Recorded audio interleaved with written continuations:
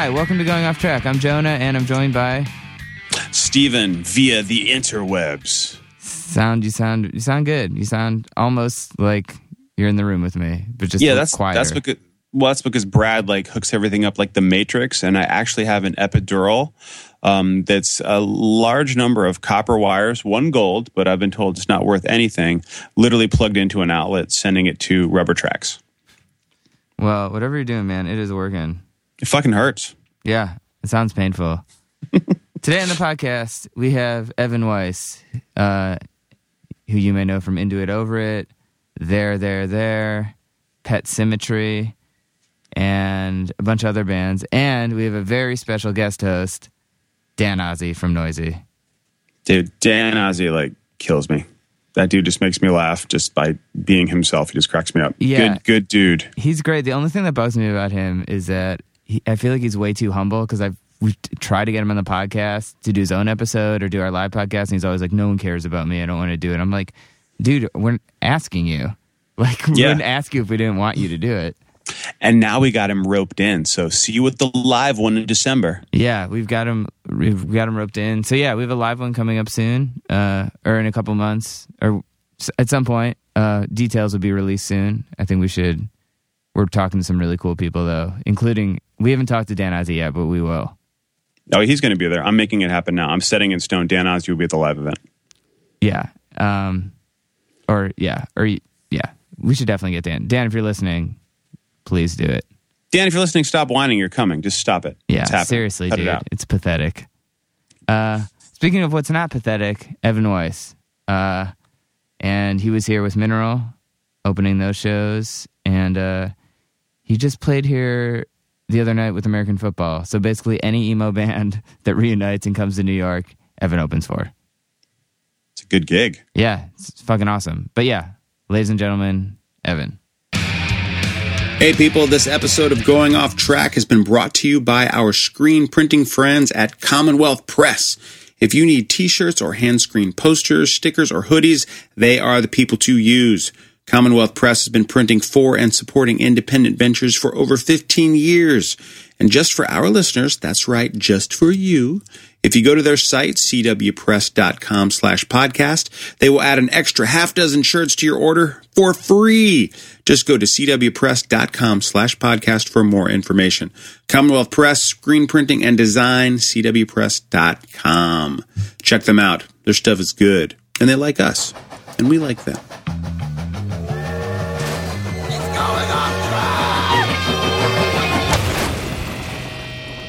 Hey, welcome to Going Off Track. I'm Jonah. Today we have guest host Dan Ozzi. Hey. From Noisey. Hi. How's it going, Dan? Oh, it's going well. We recently went to a baseball game together. You're underselling that. Jonah got us tickets row 1, seat 1 at Yankee Stadium behind home plate. I saw the photos of that. You're like, wasn't there a great shot of you just eating a hot dog behind that? Well, the food was unlimited and free. We went to town. It was very decadent. That was Yankee Stadium? Yes. That was Yankee Stadium. So Mets don't give you that kind of treatment. I don't know. I usually don't get that kind of treatment anywhere. I was telling Jonah that my cousin is a NFL player, and I've gone to games, and nowhere near the treatment level that they do at Yankee Stadium. They roll out the red. What team does your cousin play for? He's on the Chiefs now, and he was on the Jets for 6 years. Nice. So, yeah. But nowhere near the level that Yankee Stadium. I'm imagining you, but behavior. a you that's 3 times as big as you. Pretty much, yes. Yeah. Pretty much. He's a large man. I should also mention today's guest. Who's been talking? Evan, a.k.a. Into It, Over It. Hey. How's it going? And we're also joined by Evan's manager, Chase. But probably a lot of people listening. Not allowed to talk. Not allowed to talk, but probably who a lot of people listening to this might know too. Yeah, no, it's the other way around. I just wake up and I'm in a bubble, and someone has to just take me outside. Otherwise, I'll just sit on my couch and watch episodes of Bob's Burgers all day. Chase actually gave Evan a script of what to say, and he's reading it right now. He was creative director. Yes, truly. And Act 1, Scene 1. You're in town playing some shows with Mineral. We are. not just me, but with Not just you. 3 others. Yes. And you just met Mineral for the first time, or no? I did you not have meet still them. Not I walked met past them. I knew it was them, and I got shy, and I didn't know like which one of them is actually in the band, or if, I mean, you can always tell because who are the old guys? You know, it's like, okay, there's the 4 old guys walking past me. That's probably them. But yeah, I didn't. I got really bashful. I didn't want to say. So how did you book a tour with like this legendary reunited band, having not like, and being apparently terrified of them. yeah, terrified. It's like like a skeleton in my closet. No, we had a lot of people. I mean, obviously we wanted to do it. I was telling Dan out in the hallway that they're one band that everybody in the van can agree on, that we all really like. And that was like a big deal to a lot of us. And I'm not exactly sure how it all worked out, but I know we had a lot of people who were trying really hard to like get us on the tour.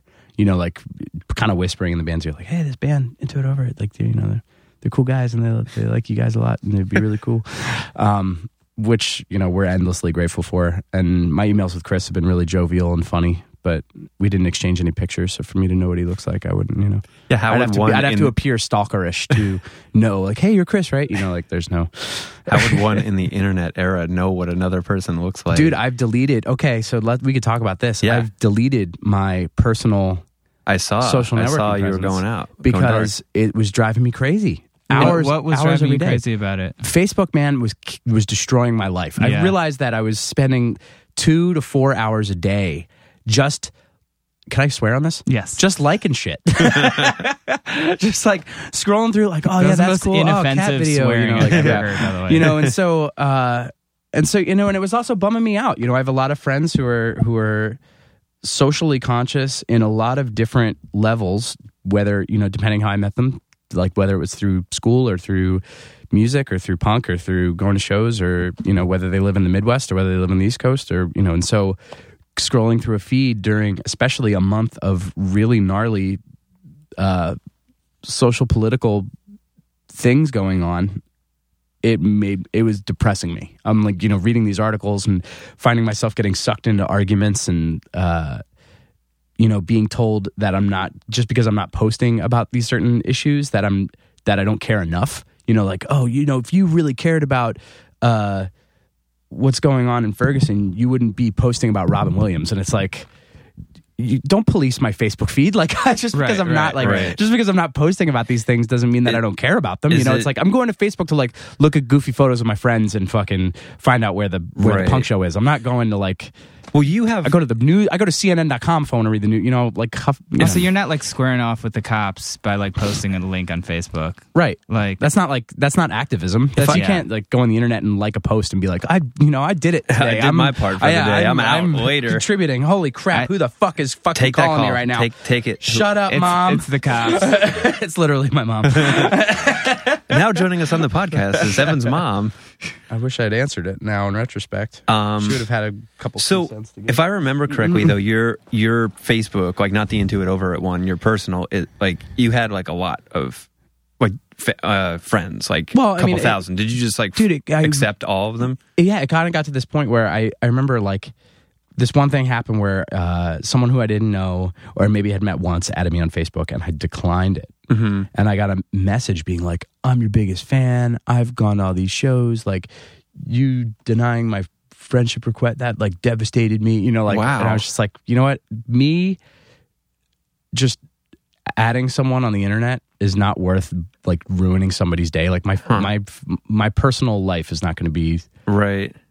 I don't know. I kind of have like a my Twitter and Instagram or whatever is open, and sometimes people can use that as a forum, and do use that as a forum to tell me like, hey, kill yourself, asshole. And like, that's like, I didn't like the review that you wrote of my favorite band. You call this journalism? You call this journalism? That's our favorite one. So yeah, like, and that's fine. Like, you're welcome to do that on Twitter. Like you can just send me an @ message or whatever. But Facebook, I feel like my mom can see that. Yeah. And I don't want my mom seeing some idiot just telling me to kill myself. So I've never ran into that problem. Right. But I did see you got into a little spat about your video that you released yesterday. I did, with this guy, Aaron B. Brown. I don't know who he is. I don't know who he is either, but from what I could gather, he was like a right-wing blogger from St. Louis. And what was the issue? He thought that the video's message... Evan released a video yesterday. I released a video. That was animated. It's an animated video about essentially the story is, like a owner is neglecting his dog, and the dog decides to run away. It's like carrying a hobo sack and runs away and realizes that the real world is really tough, and then kind of becomes the hero, and then the owner realizes what he had done and goes back and finds the dog, and then they reunite and everything's much better. It seems like both of them are making good. And this guy, basically took the video like completely in the wrong direction, or like, oh yeah, just the best way. Man, I should just fucking pull it up and just read it to you. Well, I thought that the possible perception of the video that maybe people would have an issue with, because I sent it to my friend who's a dog lover, and her response was, "Why did the dog have to prove himself to the owner? Like, why can't the owner love the dog unconditionally?" That was kind of the thing, and it's like, well, dude, not everybody, people make mistakes and then they realize what they're doing wrong, and they, like, that's life, and also it's a fucking cartoon, man. It's a dog carrying a hobo sack riding a bus. Like, you don't need to like really investigate it. It's got an optimistic ending, and it's, the dog saves the day and the owner realizes what he did wrong. It's like, right. If you're reading into it further than that, then you're kind of missing the point. And this is not at all where I thought you were going to go. I thought you were going to be, there was a super intense video with like this girl gets murdered. It was literally an animated dog who takes a bus to a city gun crime with at some a point, bindle. Yeah, like no, it's hang on, I'm queuing up these tweets right now. That's my mom's voicemail. My mom left we me a should voicemail. listen to it live on air, but the only condition is you can't pre-approve it. No, that's the thing. She might be yelling at me for not picking up my phone, or it could be like a sad thing, like, you never answer when I call. Do you have a very strong relationship with your mom? I love my mom. Mm-hmm. My parents are awesome. Me too. That's why I don't want her to see that people told me to kill myself. Love my mom. Yeah, I love Evan's mom. My connection and my relationship with my parents is fucking kick-ass, and they've always been supportive of me and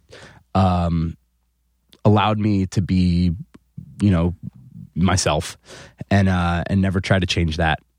But my mom doesn't have. I don't know how to phrase this without her possibly hearing this and getting upset with me. She is a fear of embracing technology, as well as she thinks that cell phones will give her cancer. Oh, like physical fear of it. So, for me to try to... Aaron B. Brown. Let me cue these tweets up real quick. At one point, he asked me how old I was, because he thought that I was a brainwashed youth for having made this music. Oh, yeah. By the way, I'm assuming that someone named Aaron B. Brown is like 75 years old at least. Dude, he looks like... that he name. looks like...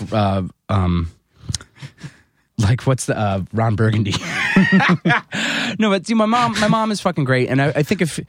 It's tough, though, because she always calls when I'm in... Like right now, we're talking and we're on this podcast, and she always like I don't know how she does it. It's like the super power mom strength. She's able to call me and know that I'm in the middle of doing. We're like, hey, I can't really talk right now. And then by the time I'm ready to talk to her, it's 2 a.m. And I can't call my mom at 2 a.m. I mean, I guess I could, but she wouldn't be awake. But if she texted, my communication with my mom would go up like 275%. Have you voiced this to her? What's up? Totally. Yeah. And I'm like, Mom, just get a cell phone. We'd talk so much more. You're upset that we don't talk a lot? Will she email?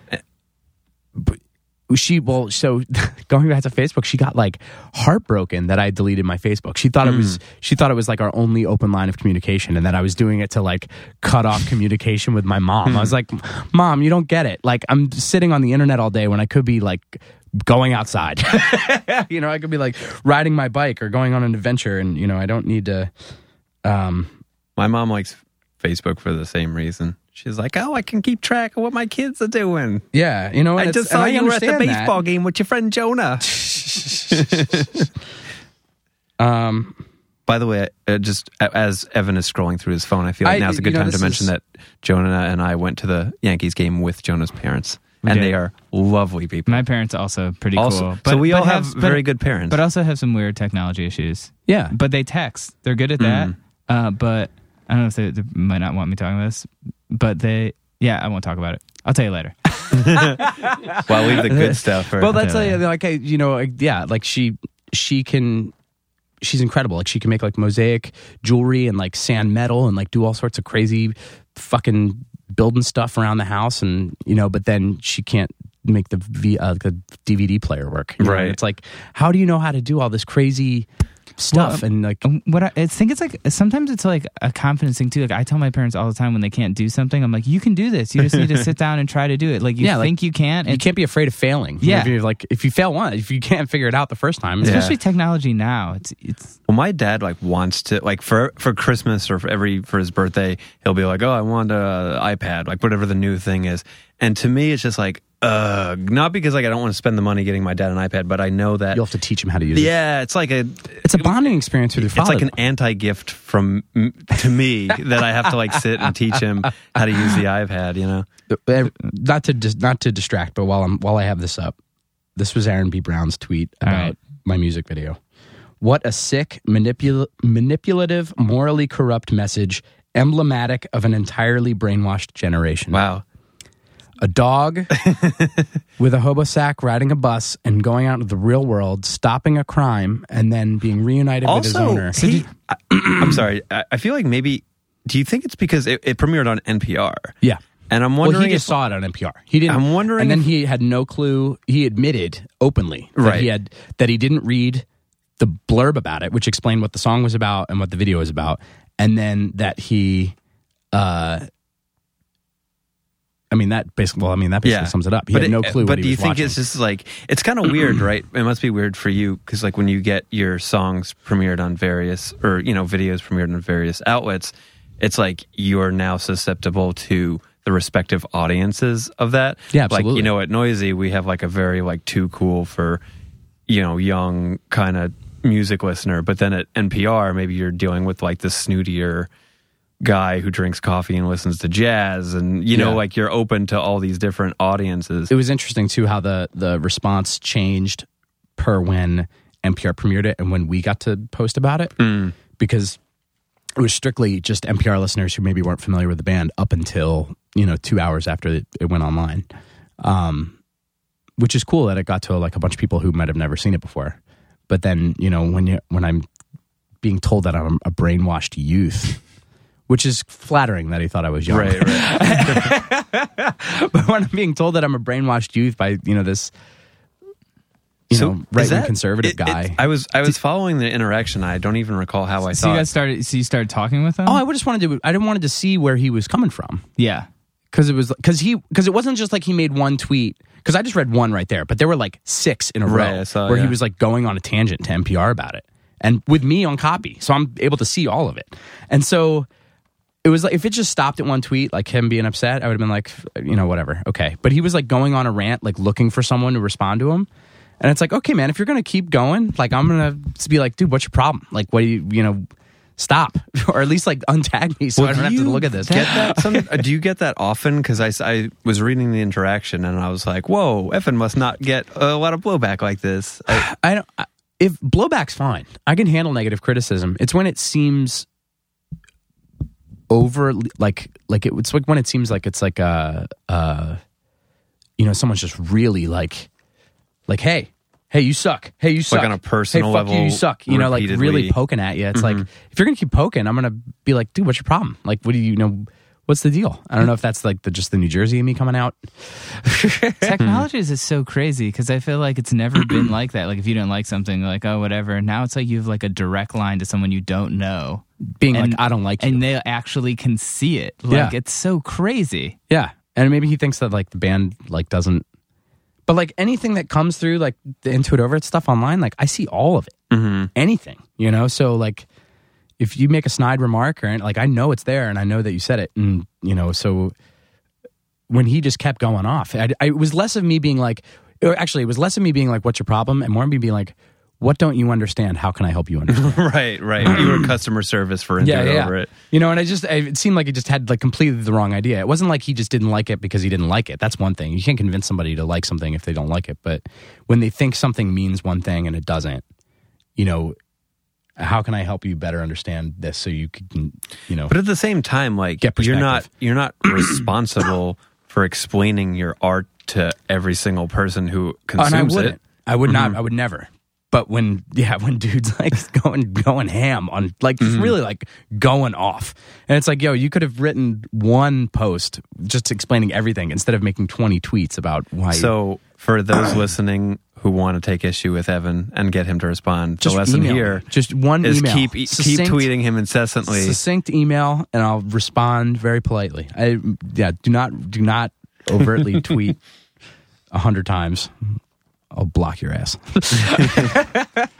So I feel like I was talking with the Mineral guys, and we were kind of... yeah, what did they have to say? They're like, who's this young scallywag? Like, we don't know. Well, we didn't really get into this as much, but I wanted to talk about like sort of emo, because like obviously like, those guys like sort of were part of like this kind of early wave, and then I feel like it's turned into such a weird thing where it's like you are maybe on one side of the spectrum, which like I feel like you kind of follow the lineage of those kind of bands, and then there's like the whole like sing, scream, like whatever heavier stuff that's to me has no connection, but is also sort of, I guess, under the same umbrella. Yeah. I mean, do you feel like you are carrying some kind of torch or like identify with that, or is it just what you like? I mean, it's just what I like. It's different for me because I feel like a lot of the people who are up and coming in the same vein as Into It Over It is right now are also all 6 to 8 years younger than me. Whereas so how old are you? I'm about to turn 30. Okay.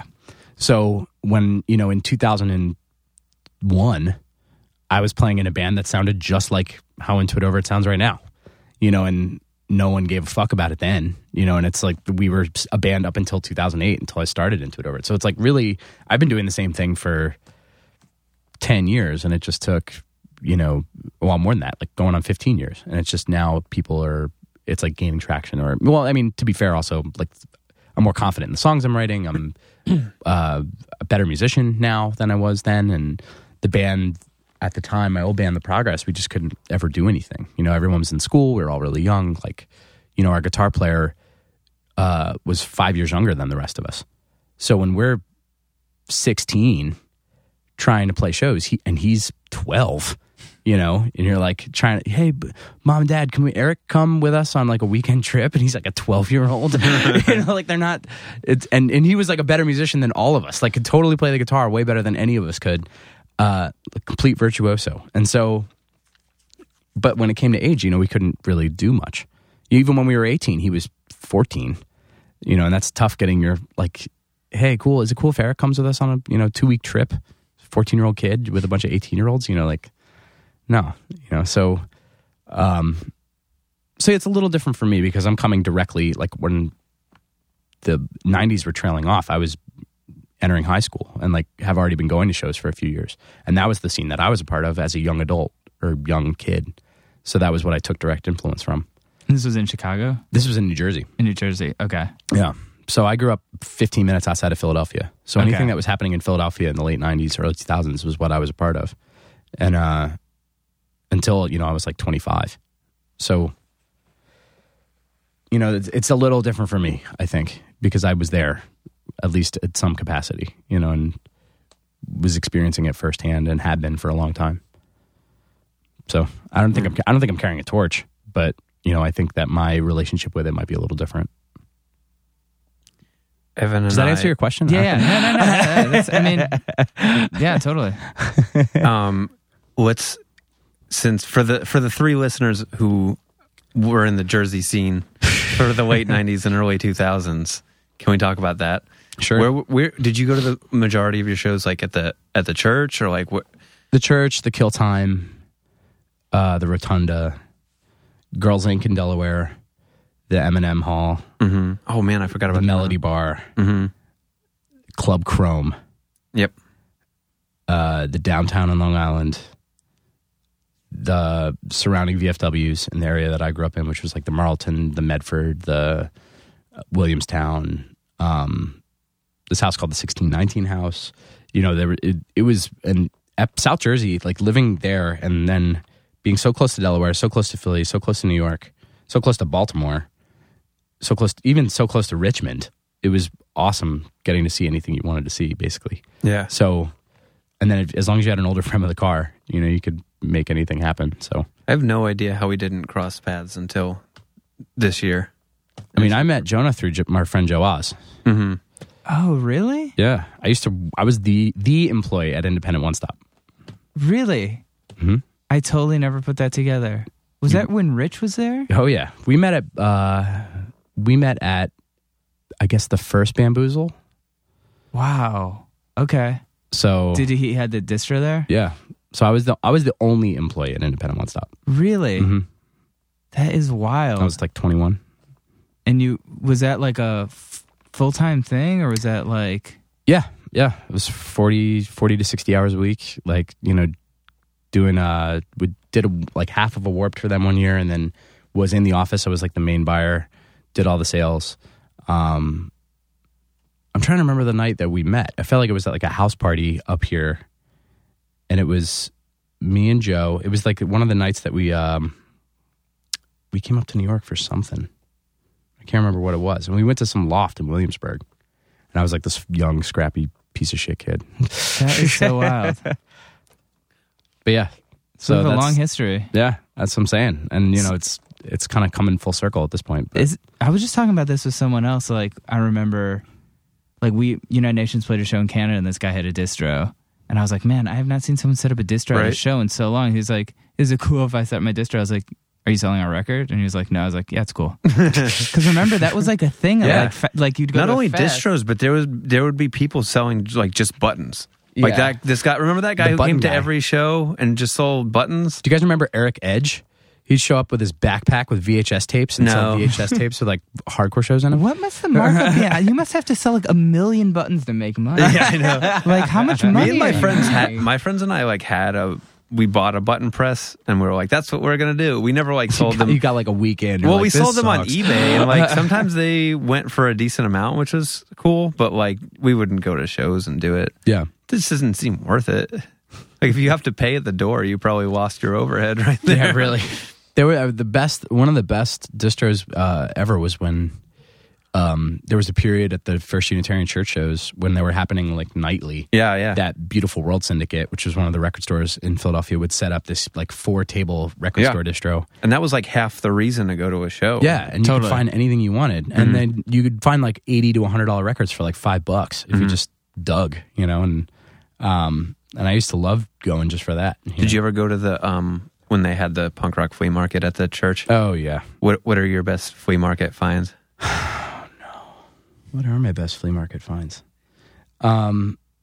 If any, well, Evan's thinking Probably just like some old fucking Screamo 7 inches or something. Yeah. Something stupid. I remember I went the summer before I moved to Chicago. I went and I sold practically almost everything I owned just so I could afford the move. And I just worked for this clothing company, and I'd bought all these, for like, I was like making a lot of money, and I was, they like dealt with Fred Perry, and so I had all this Fred Perry stuff, and was like, yeah, like looking all sweet. And I was like, oh, I'm going to move, and I'm quitting my job, and I'm going to play music full time. And I was like, well, I guess I got to sell all these clothes. Yeah. And I sold every Fred Perry I had at this flea market. And I remember Andy from Paint It Black being so psyched. I think he bought like 5 of them. That's so funny.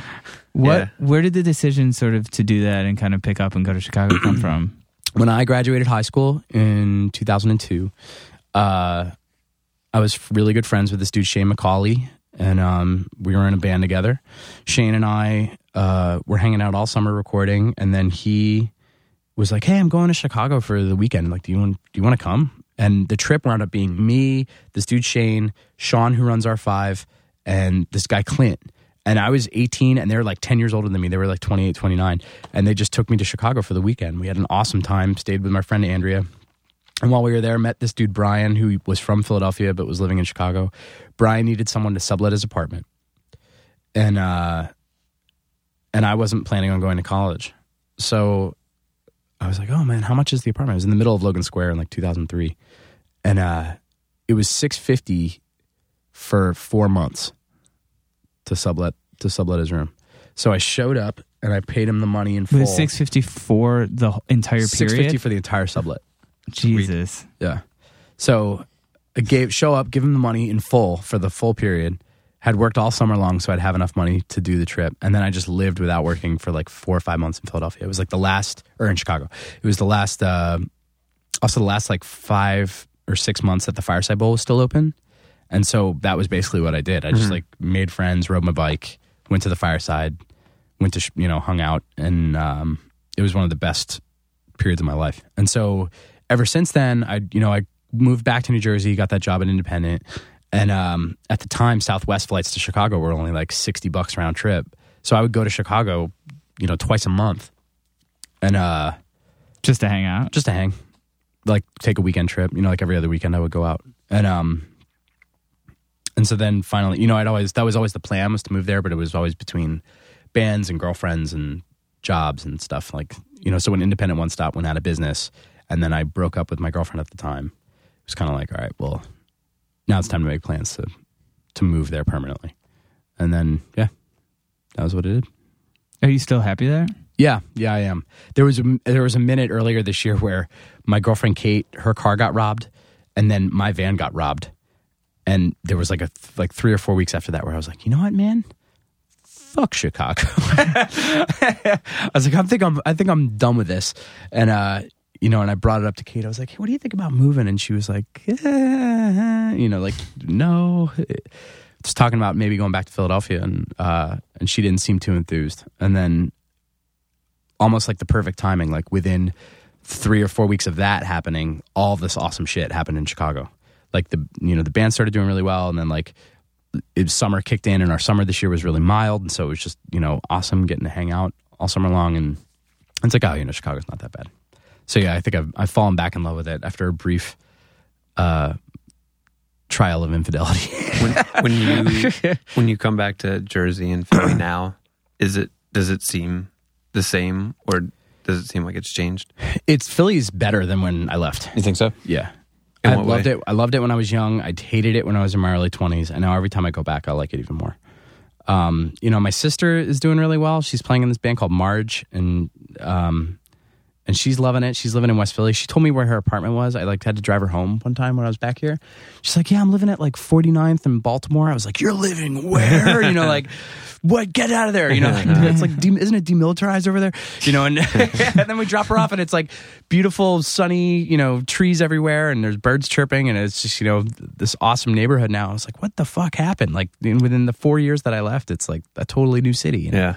But on the other side, like, more expensive. And yeah, totally. I mean, Chicago's a pretty affordable place to live, so that's made it really easy being able to play music for a living, or attempt to, and afford to live at the same time, which has been pretty fortunate. If I was living here, there's no way. So yeah, I don't know how you guys do it. I don't know how I do it either. I'm just like looking. I was like, these numbers don't add up. I don't know how this is happening. I think the easy answer is just we don't have money. Like we go to Yankees games that we got tickets for free and eat all of the free food that we can. You gotta just, I was joking with a friend. We were driving here last night, and we were sitting on the BQE, and it was like, man, wouldn't it be weird? Like my friend goes, wouldn't it be funny to pay $2,000 to live in an apartment that's eye level with people on the BQE? And I was like, yeah, but then if you think about it this way, like you could pull a lot of awesome social experiments by having an apartment that's eye level with people on the BQE. And she's like, yeah, but you'd be working so much to afford it, you wouldn't even get to be in your apartment anyway. Yeah, someone would be like, you want to do like a social experiment? It's like, nope, I want to go to bed. It's interesting. I mean, it seems like you're out here a lot, though. Well, we definitely are these next 2 months. Yeah. There's like 7 shows in New York in like 2 months. It's unbelievable. The last time I saw you guys, you were at the Bowery Ballroom, and I said this to you in a way that I was like, oh, please do not take this the wrong way, but like, isn't it so crazy that you mean when you had to leave early before our set? I left before I haven't even played. Classic Dan Ozzi. I went to another show and I don't even remember what it was. Yeah, how bad is that? You were like, I had to go. I know what it was. I went to go see Pup in Brooklyn, who I've since seen about 5 times, and I apologize, everyone. I'm sorry. But I did leave early. But I'm convinced Dan works for Pup. Yeah. So it's kind of work. When I get it behind a band, I'll like really get behind them. But when I did see you, I said like, please don't take this the wrong way. But like, isn't it so crazy that just like out of nowhere, this music has kind of like gotten a rebirth, and isn't it also crazy that you are just randomly seem to be like the poster boy for it? I don't know. And if I mean, that's- I'm like very happy that you're doing well, but like, isn't it so weird that like, you know, when I feel like this music had its first wave, it would have been like a band from Chicago playing the Bowery Ballroom? Like, that's crazy. It's been interesting to watch because the bands that kind of kickstarted it, at least on a completely underground level, were all starting when Into It Over It started, and so we all kind of came at the same time. Came up Like, at the same time. who would you say? When I was getting started, it was like Algernon Cadwallader, this band Castavet from Chicago, the Grown Ups, La Dispute, Touche Amore, My Heart to Joy. Like, we were all beginning at the same time, roughly the same time. So we were the bands that were like playing basements together, and like, you know, kind of all getting started at once, you know, and there weren't any other bands kind of doing what we were doing. And then concurrently, most of those bands had all broken up, and then other bands had shifted into, you know, like Touche went like head first into hardcore, and a lot of Disputes kind of just doing their own thing, and then and I kind of went more toward the emo side, and I was the only band that stayed together from that original subsect of bands. So that's the only reason I think that it's kind of seemed more ahead of the pack, is just because I've been doing it longer, you know, and the younger bands are just getting started, and they're basically starting from scratch at a different point, you know. Like, I was getting started in 2007, so it's a little bit different for me when bands are starting in like 2010 and gaining popularity, you know. Right. I think that might be the only reason. Yeah. But I feel like timing wise, like, yeah, it's interesting because it's like, I feel like I listen to those bands, like, I'm like 5 years older than you, and it's like, yeah, like growing up I loved, you know, like Braid and Grade, whatever, but then I feel like I didn't hear that stuff for so long, and then you started hearing it again, and now when I hear like Tiger's Jaw or something, I'm like, this is cool, but I can't believe this is like a popular band, because it always seemed to me like it was a small thing that was like a secret or something. Yeah. I mean, like, Title Fight played one of their first shows with The Progress, and it was in a boxing ring. It was like the bands actually literally played in a boxing ring in Wilkes-Barre, PA, and they were 13 years old. Yeah, and that was over 10 years ago. You know what I mean? think. They've been a band forever, Yeah. and they're still doing awesome. You know, and so using that as an example, it's like, yeah, they're really popular now, but they've been a band since they were in middle school. You know, so it's taken the bands that are popular have been bands for a long time and have been working at it for a long time.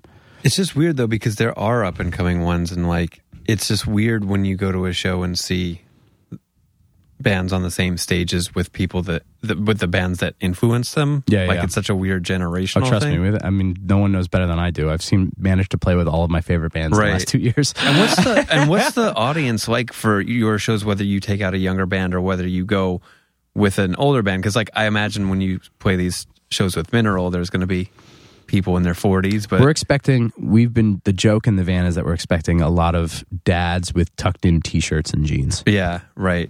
I can see that. Like, That's been the joke.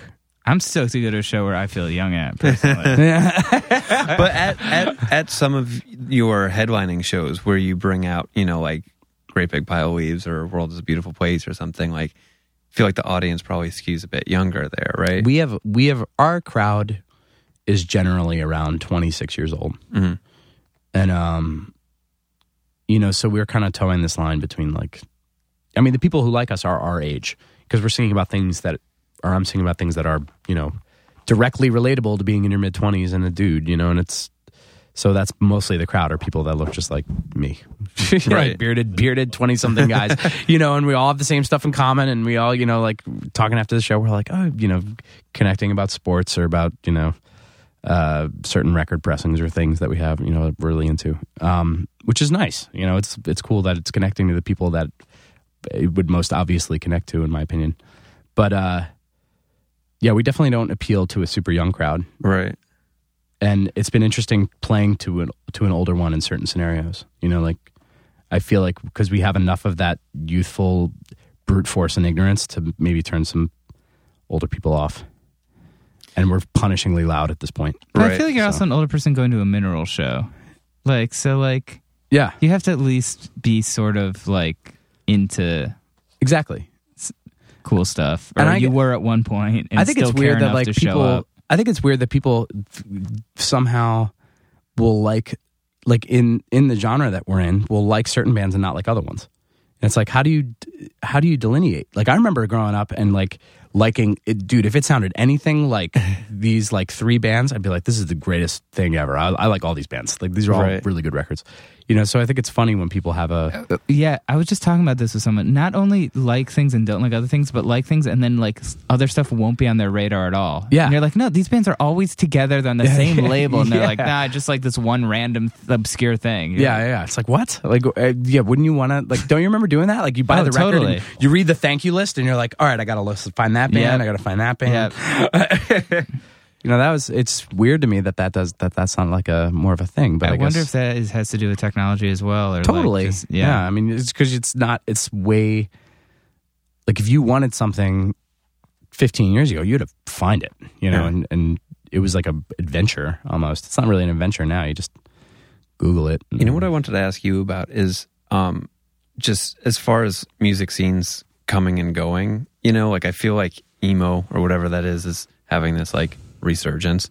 But a lot of the shows that you and I went to in the late 90s, early 2000s in Jersey and Philly was like a big cluster of bands like Jonas says that all like were, you know, grouped together that were just in this like screamo sound, like Neil Perry and, you know, like Orchid, and then in like City Caterpillar. Yeah, and then that was that whole tree of like City Caterpillar, Page 99, Majority Rule.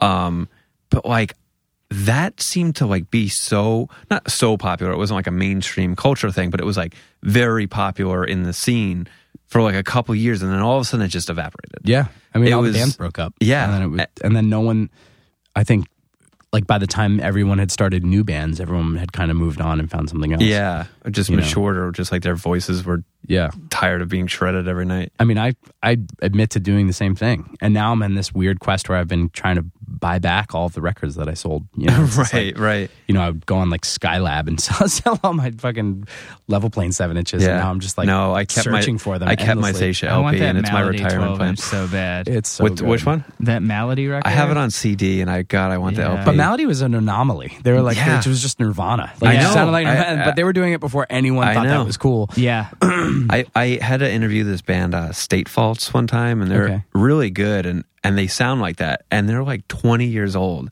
And when I interviewed Does the guitar player, though, wear a onesie Carhartt overalls? No. That was what was really special about Malady. I remember they did a tour with Envy, and it was like coming to Columbus when I was living in Cleveland working at AP, and I didn't go, and then they broke up. Yeah, they broke up on that tour. Yeah. Like on stage. Really? Yeah. That's what I remember hearing. I wasn't there. This if is anybody's like screamo listening, folklore. look up the Malady LP. I've only been able to find it on YouTube, but it's there, and it is just really likable. I've been looking for the gospel LP. Oh, yeah. Dude, my old band, Love Good, we played some shows with them. Yeah. They were awesome. Yeah, gospel was great. I forgot about them. I know, they're like a weird deep cut. I haven't heard that name in so long. The drumming on those records is incredible. Yes. Here's where we get into nerdy record territory. Now it's just read eBay. We played a show with them in Jersey with them and that band Transistor. Yeah, man. From Connecticut, right? Yeah, and I can't remember, like a bunch of other... Like Mannequin, what was that other band? Oh, Mannequin, yeah. Uh-huh. That was like the... No, you know what? I might have been thinking... Was Malady also from Richmond? I think so, because I think they shared members with Page 99. But then again, Page 99 had about 40 people. I would get Mannequin and Malady confused, because one of them sounded like Nirvana and the other one sounded like, I don't know, more like noisy and messy. Right. Like in an awesome way. But it's just, my original point was that like it's so weird that scene like just died, and it's almost like there's no trace of it, because like a lot of those records are not things you can just like find on Spotify or anything it was like that. Pre-internet era, but that's what I was saying. I interviewed that band, State Faults, and again they were like 20, and my like main question was like why do you sound like this? Like, where did you hear this? Like, tell me where you found it. Like, I felt like I found drugs in the kid's room. I was like, tell me where you found this. But I was like, where did this come from? You know? And he was just like, I don't know. We just like in the early days of Napster, we just like downloaded stuff. We just like found this stuff and we got into it. And I was like, that's awesome, because they did it like a really good version of it. Or you could do the total opposite thing, which is where you could be really into that stuff and then start a band called Fight Fair.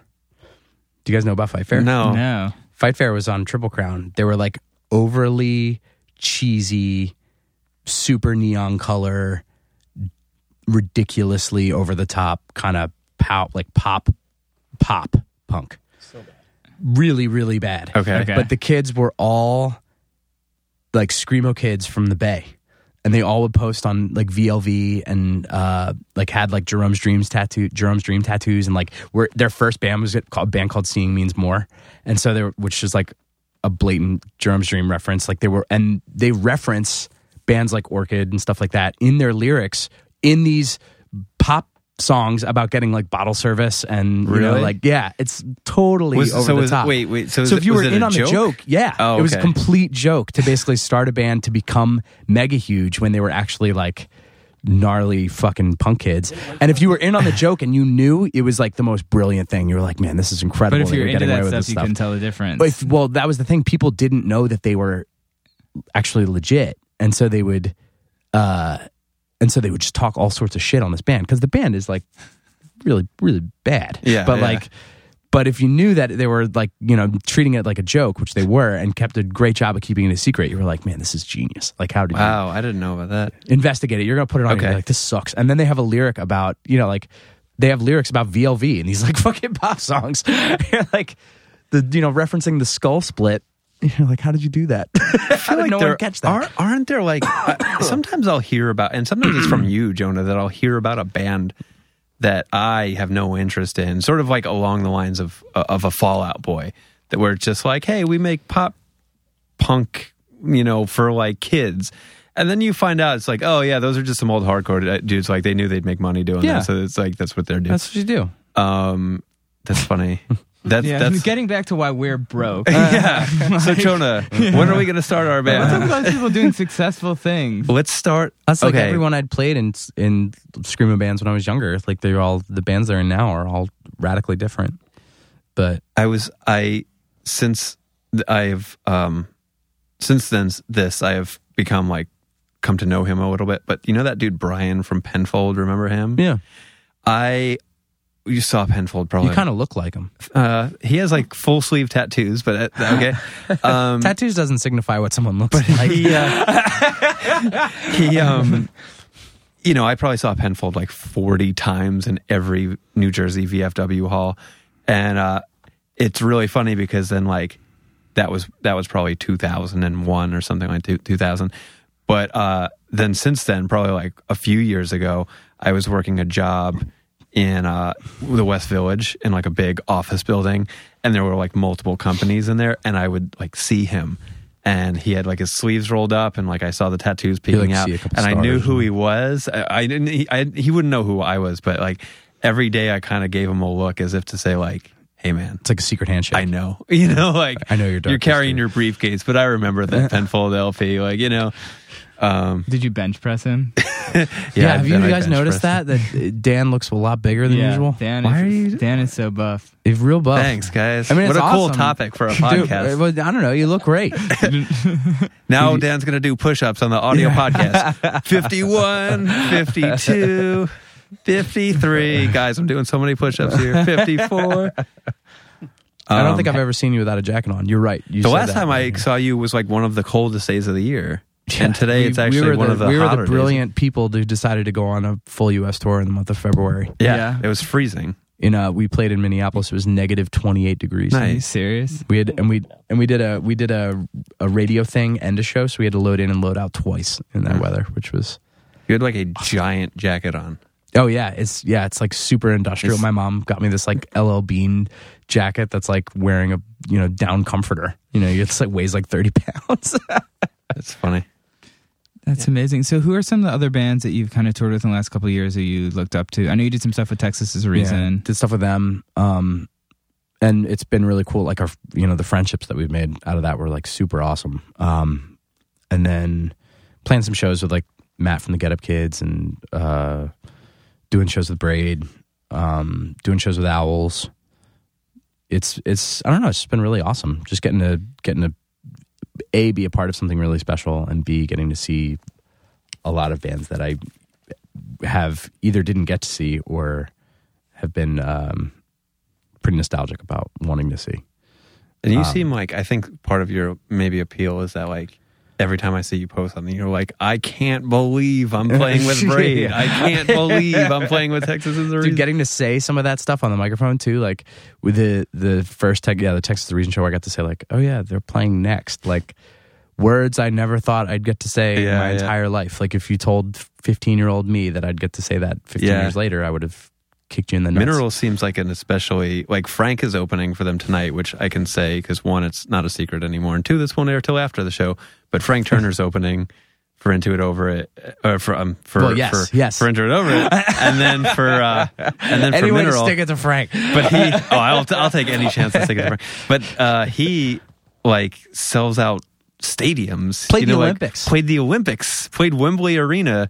Wants to just be a punk for a night, get weird, and he's in a just little club. being all OMG. I'm going to open up for Mineral like a little fangirl. It was pretty cool. He before I deleted it, him posting on Facebook about it was pretty awesome. And I got to send him a message being like, "Yeah, dude, it's gonna be wild." I didn't know that at the time too. I didn't know that he was like trying to figure out how to play because he was just like, "I bought my flights. I'm coming." I was like, "Hey, dude, if you're trying to if you need a place to sleep, if you need to get in, Just, that was the amazing thing. He came to New York just to see Mineral. Yeah. And then he wasn't even going to. Yeah. So it's pretty cool that it, and I haven't played with him since 2010. So it's going to get to be cool seeing him play at a small club again, which is. You've played Vitus before, right? Or no, I've never even been. Okay. And I'm saucy about it because the night Nirvana played, I was an hour away from here and I could have gone and I had no idea. I would have driven up. That was the same night La Dispute and Pianos played here because those guys all stayed with all the Pianos. Yeah, and it was like the one night Pianos didn't go out and they found out that they go to Dude, Vitus, I was every with time them in that neighborhood and we didn't know it was at 2 a.m. But I knew. And it's I couldn't have been like, can I get in +9? Like no one could get in. I was like, my coworker, we have a group text, all the editors at Noisey and Fred Pissarro, the editor-in-chief, he sent a text message about 1, and I fell asleep hard at midnight. And he sent a text at midnight at 1, guys, get down to Vitus now. Everybody get down. Nobody responded. Nirvana is about to play. Guys, why aren't you responding? And my phone's just going off and I'm dead asleep.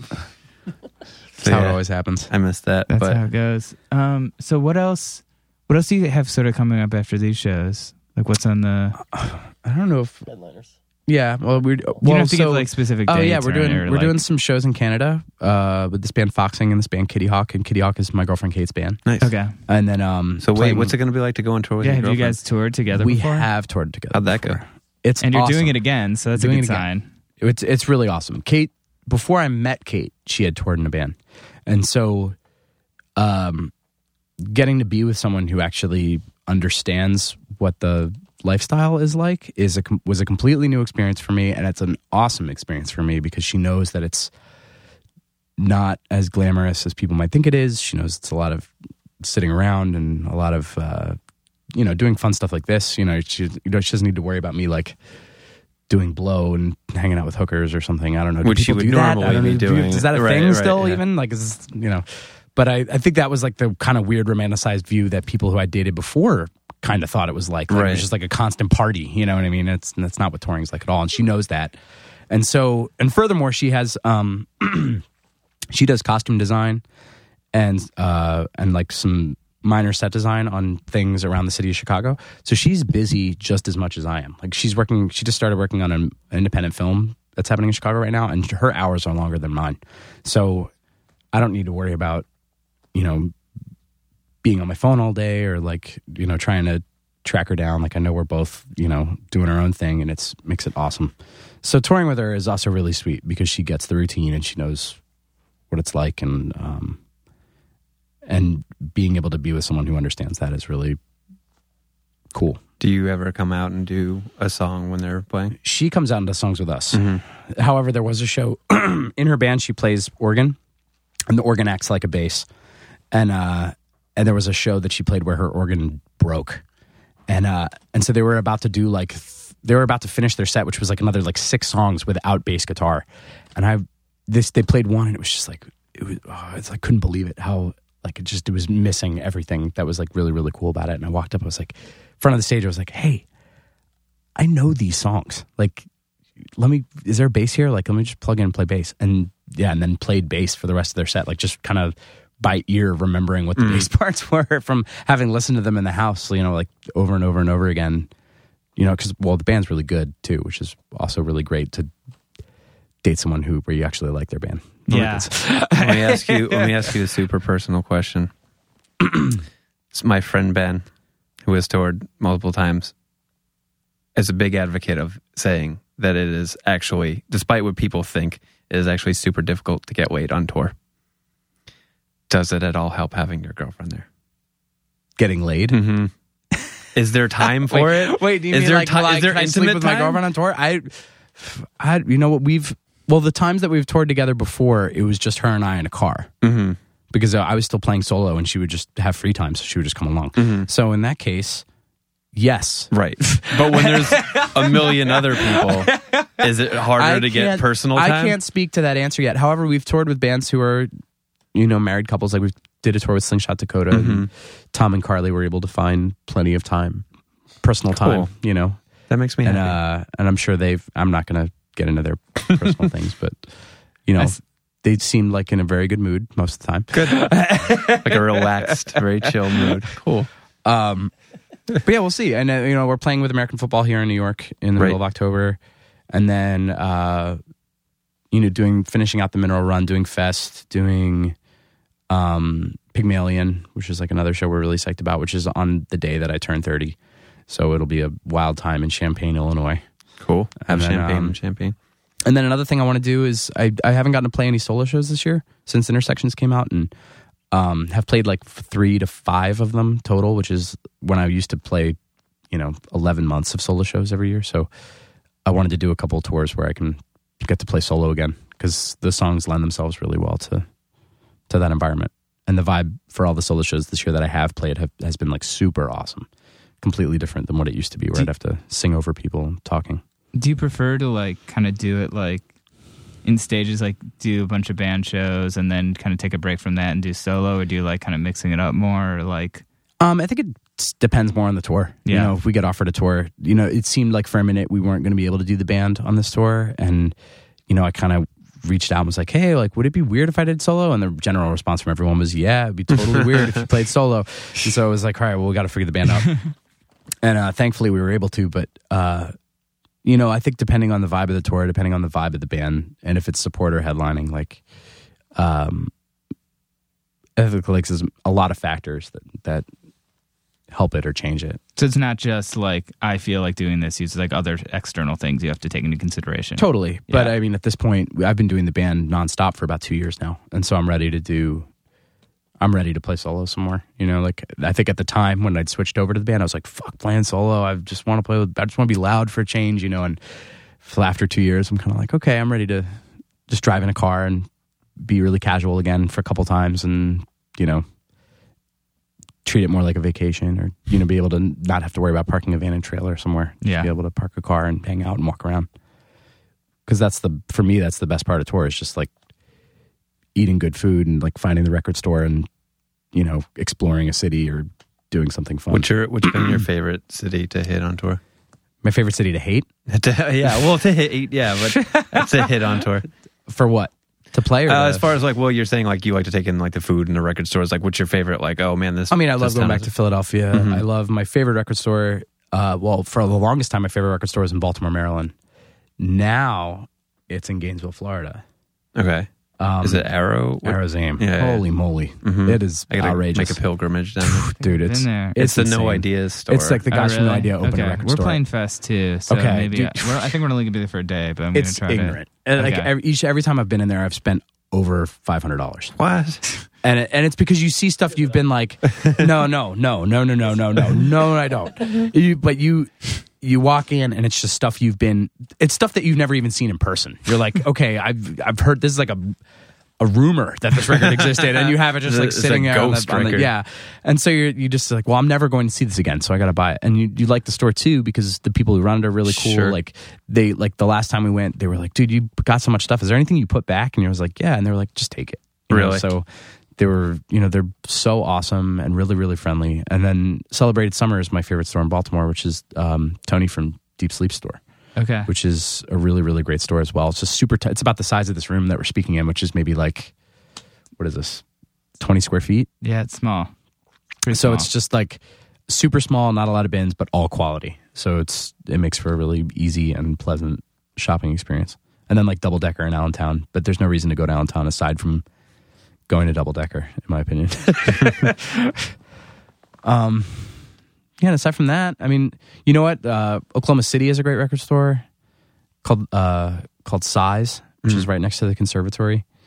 And I mean, really, you hit the nail on the head. That's basically all we do is eat and like listen to records. So. Right. And do blow. And do blow with hookers. Yes. Right. With them, yeah. Yeah, and with rappers. your girlfriend, right? With bottle service. Right. On VLV. With Aaron B. Brown. And my mom not texting. Does your mom like your girlfriend? Love it. Yeah. I feel like I had to ask that because I don't know if we've imagined Yeah, this. she has such a presence. You're like, yeah. I feel like she's a silent character in this interview. The best too is when you will make posts about the band, like from the Into It Over It Facebook, whatever, or like on the Into It Over It site, and she'll respond as if she's talking to me, and then kids will say something maybe negative or like a little like, sarcastic or something, or they'll make a joke, like an inside joke that we have together, and she'll respond to them like defending me, And what does Aaron B. Brown think of your girlfriend? I don't know. I bet he would like her. Yeah. Well, I don't know. Maybe I bet he would. Do you guys ever watch? Do you ever watch Boardwalk Empire? I've seen a little bit. Do you know the character that's played by Michael Shannon? Right, where he's like he starts out as like this gnarly, like anti-prohibition officer. Like he's an officer trying to like defeat, enforce the laws of prohibition, and but he has this like gnarly dark side, and like whips himself with a belt and like. Man, I'm just picking on Aaron B. Brown right now. No, I love where this is going. Sorry, Aaron B. Brown. You got a dark side, and I know it.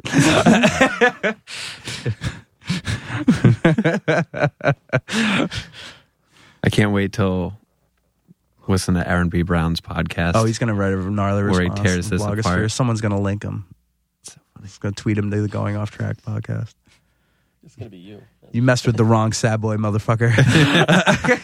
That B stands for beat down. That's the weird thing too. Like your music, any write up you see has such a like, people always attach it to being sad. I don't know why they do that. Like they said that about the video yesterday too. Like, oh, it's such a sad video. It's like, or like, oh, they like said it was like, oh, now I'm so depressed.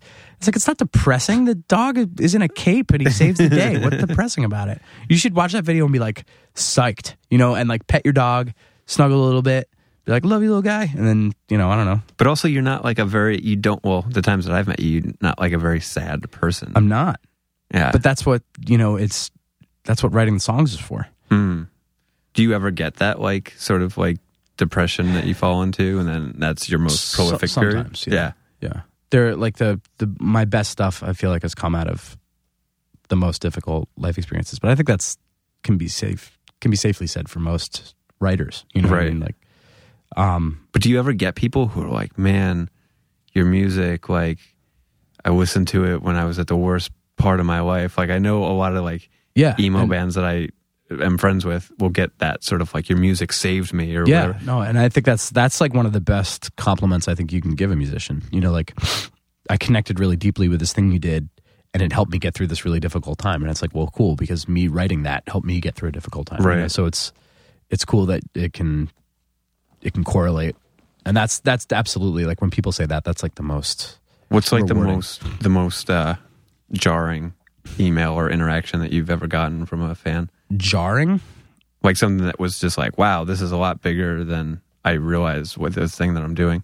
I don't know if there's any moment in particular. The ones that are hardest to talk about are when someone's dealing with like death or, like, oh, my mom passed away and this really helped. And it's kind of like, that's such a sensitive, like you don't want to encroach on how they, their feelings about it. And you don't want to make them feel like you don't care, that it's harder to connect because I didn't know the person that really meant a lot to you, but I'm sorry for your loss, and I can relate to the thought of losing a friend or losing a family member, and it's interesting how personal people will get. And I'm guilty of it too. I've done it with bands when I was younger. Really? Yeah, totally. And you don't realize what you're saying, I think, when it's like something that's so personally, when it's something so personal to you and you have been waiting so long to maybe get it off your chest to somebody else, you don't realize how how huge that can seem to somebody, or just how take someone aback, but it's just like, you have to talk about it. Yeah. It's kind of like a coping mechanism. So I'm totally able to understand that. And, I completely get it. Yeah. It's really, I just don't want that to ever happen and me be like, I'm so sorry, and like have maybe like that's, I just would hate to feel like I'm not saying the right thing to make people feel like I care, or like, it's just hard to. Well, there's this added element to it where it's like the song or the album or whatever it is has helped this person, and you're like, wow, that's an amazing thing. I almost don't want to possibly taint it. Yeah, if I'm not this perfect vision that you have of me, because I know I'm not that. Sure, how can you be? There's no way to be. Yeah, and so that's like so difficult. You don't want to say the wrong thing or make people feel like this thing that's really important to them wouldn't be as important to me just through like a small interaction, and so, but I get that. I get where all of that's coming from, and I get that that's important and something that has to be like shared, like it means this much, Yeah. That's huge. Again, this episode of Going Off Track has been brought to you by Commonwealth Press, screen printers, and all-around good dudes. Remember, for 6 free t-shirts added to your order, go to their site, cwpress.com/podcast, for more information. Commonwealth Press, screen printing and design. cwpress.com. Wow, I'm into that podcast and not over it.